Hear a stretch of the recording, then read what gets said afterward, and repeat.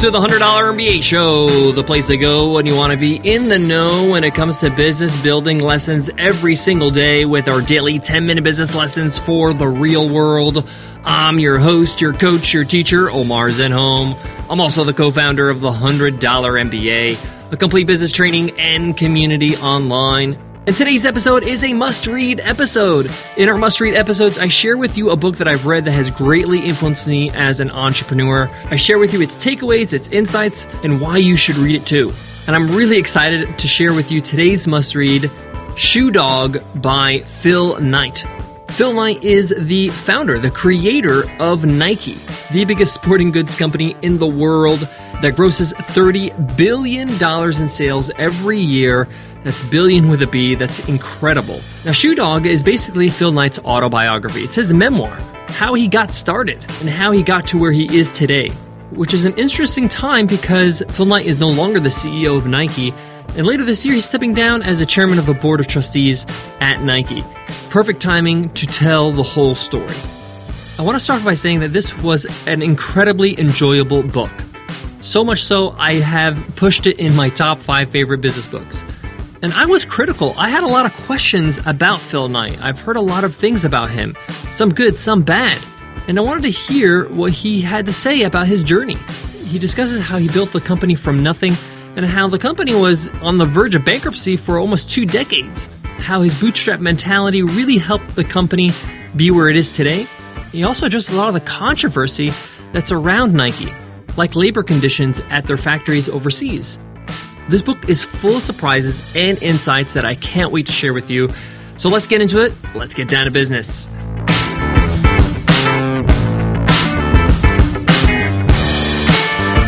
Today's episode of the $100 MBA Show is supported by HostGator. If you're looking for an all-in-one solution for your business website, then HostGator is the way to go. Not only will they take care of your site, but they'll take care of backups and security, domain names, SSL certificates, a whole lot more. It's your one-stop shop. And with their 24/7 live support via phone, chat, or email, you can reach out to somebody at HostGator at any time to get help with your website. Best of all, they can get you started without breaking the bank. With this special offer from HostGator to listeners of the $100 MBA Show, save 30% and get started for as low as $5 a month. Just go to HostGator.com/MBA30 to get this insane deal.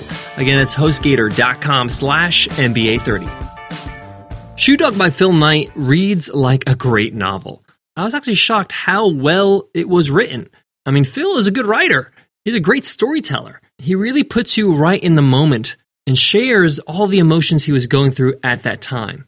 The book starts off when Phil's a young man, graduated from college, 24 years old, and is embarking on a journey, on a trip around the world. He wants to see the world. He wants to see all the different cultures, all the sights and sounds that he's dreamt about for a long time. And along that journey, he also has this crazy idea. He wants to make a stop in Japan. Yes, he's interested in checking out the Japanese culture, but his crazy idea is he wants to resell some Japanese running shoes. Now, at this time, he barely had enough money to travel, to go on this trip. But he knew that there were these Japanese running shoes called Tigers he wanted to start selling in the US. He knew that they would sell like hotcakes, so he took a leap of faith and organized a meeting with the company. And that's kind of how the story starts. Now, remember, this is the 60s here. It was crazy enough for him to be traveling the world at that time. It's not as easy as it is now, let alone be a 24-year-old kid going into a boardroom at a Japanese company post-war. I mean, the States was at war with Japan just a few years ago, and the book takes off from that point on. And Phil walks you through every step of the way, all the struggles he's had, whether that's confidence or financial struggles or struggles building the right team. He shares with you all the emotions and the things that are going on in his head during these struggles. But the thing he keeps going back to is why he did this. Now, he mentions in the book that he was a former athlete, used to be a track star, loves running, still runs to this day. And after his college career, he realized he's not going to be a professional athlete. He's just not going to make it. But he still wanted to be involved in sports somehow, and that's how he got into sporting goods, or at the start, running shoes. So I found that very interesting. He had a passion for something, and instead of saying, oh, that dream is done, it's over, I can't do it, being a professional athlete, he found a way to still fulfill the dream in some other way. He built a business around the thing he loves, running. Now, there's a main thread throughout this story, throughout his whole journey. He's obsessed with quality. He's obsessed with performance. He's obsessed with winning. And as he's building his shoe company, he wants to innovate. He wants to do better and bigger things. He wants to change the game. And just to put you again in perspective, in the late 60s, 70s, when his business was starting to take off, running wasn't a thing. People didn't run. People didn't go for a jog. This is a modern phenomenon. This is something maybe that really started to pick up in the late 80s, 90s. The only people that actually ran or played sport past the age of, mid-20s were professionals. And part of his goal was changing the actual climate, changing the actual attitude or the market's mindset about sports, that everybody can be an athlete. And therefore, you're going to need the gear. An awesome takeaway where he really realizes that in order for me to be really successful, I got to change the way people think about their bodies, how they think about athletics, how they think about exercise. I got to make it approachable. It's not just about Olympic athletes, not just about professional athletes on whether it's the tennis court or the basketball court or the football field. Because selling shoes to professional athletes is not enough for you to have a viable business, to have a successful, fruitful business. You need the common person, the everyday man, to be bought into this idea. And it made me reflect about my own business and my own market. And what are some of the beliefs my market has? And is there a way I can change that? Is there a way I can re-educate them in order to have a better business on my hands? As he's shaping his direction in the industry, and he's forming this company, Nike, that we know today, they need to create a logo. And they hire a college student to create a logo. It cost them $35.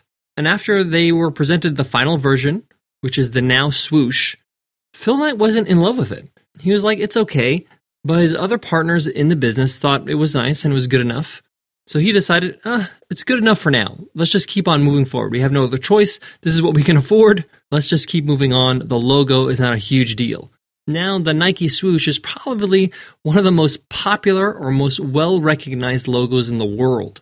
And he paid $35 for it. It puts things in perspective. How much time are you spending on your logo, on certain design elements? How much are you tweaking and playing around with it? Phil's attitude was, just move forward. We can change it later. We can modify it later if we have to. He didn't. The point here is that he doesn't let that slow him down. He keeps his eye on the prize. And he realizes what the differences are between big decisions and small decisions, and decisions that are irreversible. One of the major takeaways I got from his story, from this book, was how well he built his team. Phil recognized from the start that he can't do this alone, that he has to hire some really great people with great attitudes, with great skill sets that were loyal. There's a sense of loyalty amongst his team. People working really hard, and it's because he's a leader, because he leads, because he inspires, because they feel like they're part of a bigger thing than themselves. This is something that really resonated with me, and it reminded me of another book I read, Elon Musk by Ashley Vance. Elon is the same type of leader where he brings around him a great group of people to build what he needs to build. And he inspires them, he motivates them, he keeps them on track. Now, Phil in the book makes it very clear he's a very hands-off manager. In fact, some of his employees were a little bit ticked off about how hands-off he was. But at the same time, they appreciated that. They appreciated the autonomy, the freedom to manage themselves. And he mentions a quote in the book that really resonated with me. He says, "Tell them what to do, not how to do it, and let them surprise you." I love that. Speaking of quotes, there are tons of great quotes in this book. I mean, he just drops dimes one after another. It's really, really great. I mean, I had to pause a few times because wow, that was a great quote. One of them was about confidence. He notices when people have great confidence and he envies that. And during that same exact time when he was making this observation, he was going through some cash flow problems with his business. And he made a correlation and it said, confidence is like cash. You got to have some to get some. Meaning, if you have zero confidence in yourself, it's very hard for you to be confident. Got to be a little bit confident. You got to give yourself some credit. You got to allow yourself to be a little bit confident in order to get more confidence. Because you got to be able to do things. When you're confident, you take the first step. And that first step gives you more confidence. And the next step gives you more confidence. Same thing with cash.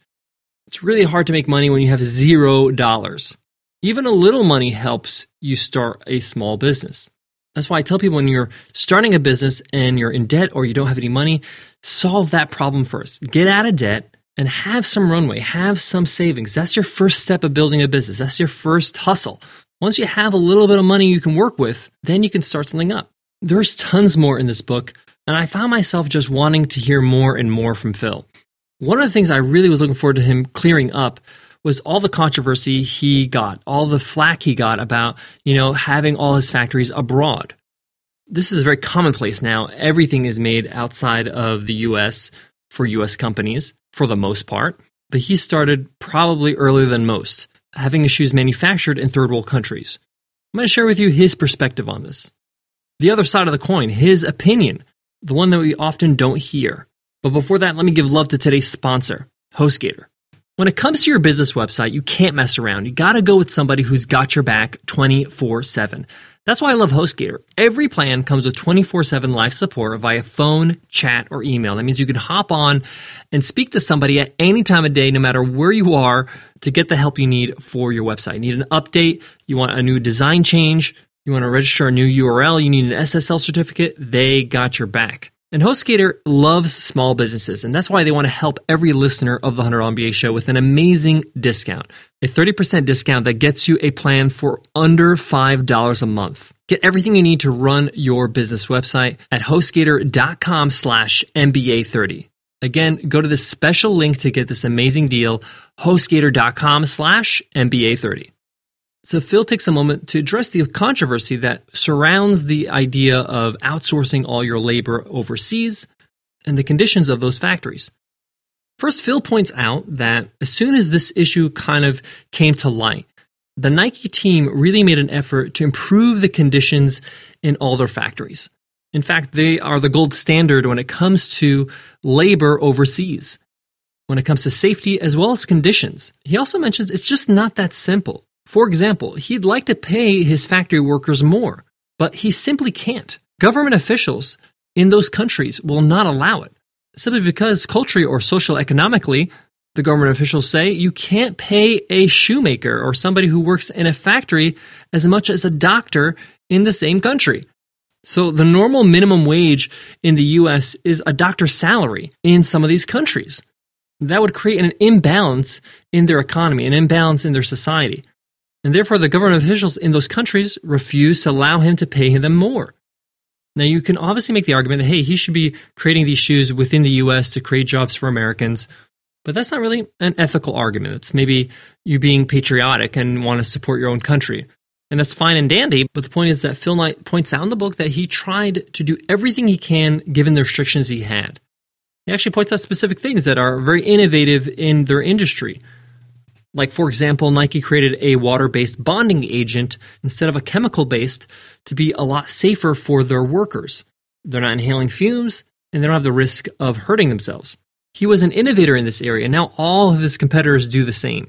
And in fact, in 2014, McLean actually named Nike as the #1 socially responsible company in the world. So the takeaway I got from this was that Phil Knight responded. He heard people complaining. He realized, hey, this is not the company I should have. I should improve it. We should improve the conditions as much as possible. He didn't just deny it. He didn't just say, oh, whatever, this is business. He took on feedback, and he improved. That's admirable. He doesn't have to do that. He's making billions a year. But instead, it was all about the company. It was all about how can we become better? How can we make things better for other people? I thought that was pretty cool. All in all, I really, really enjoyed Shoe Dog by Phil Knight. There's so much more I wish I could cover in this episode. The book is quite long. He goes through the whole journey, talks about, the stardom of Michael Jordan and how that influenced the company and how he never thought people would be so passionate about shoes. And so many business and life lessons along the way. I highly recommend you pick up Shoe Dog. We'll put a link in today's show notes. Just go to 100mba.net/MBA765. That wraps up today's lesson. I hope you loved it. I really enjoyed teaching it. If you have some feedback for us, please let us know in an iTunes rating and review. We love reading reviews from you, hearing from you, knowing what you love about the show. Just click on the cover art right now on your iPhone, and you'll see a link that says give us a rating and review. Click on that link, and the rest is super simple. All right, I'll check you guys in tomorrow's episode, but before that, let me leave you with this. There's something about seeing the whole journey. I mean, Phil Knight is towards the end of his career. He's leaving the company at the end of the year. And he's able to talk about everything he's experienced. He can share with you his insights. And one of the things I didn't mention that I really took away is that he has a sense of drive. And he kept telling himself throughout the whole journey, through the tough times, through the sweet times, to just keep going, stay consistent. No matter how hard it gets, keep going, keep doing it. And I think that's where just do it comes from. And he mentions that he does get that from his days in track, where you just have to keep pushing yourself to keep that routine up, to keep running. No matter how painful it can get, keep going.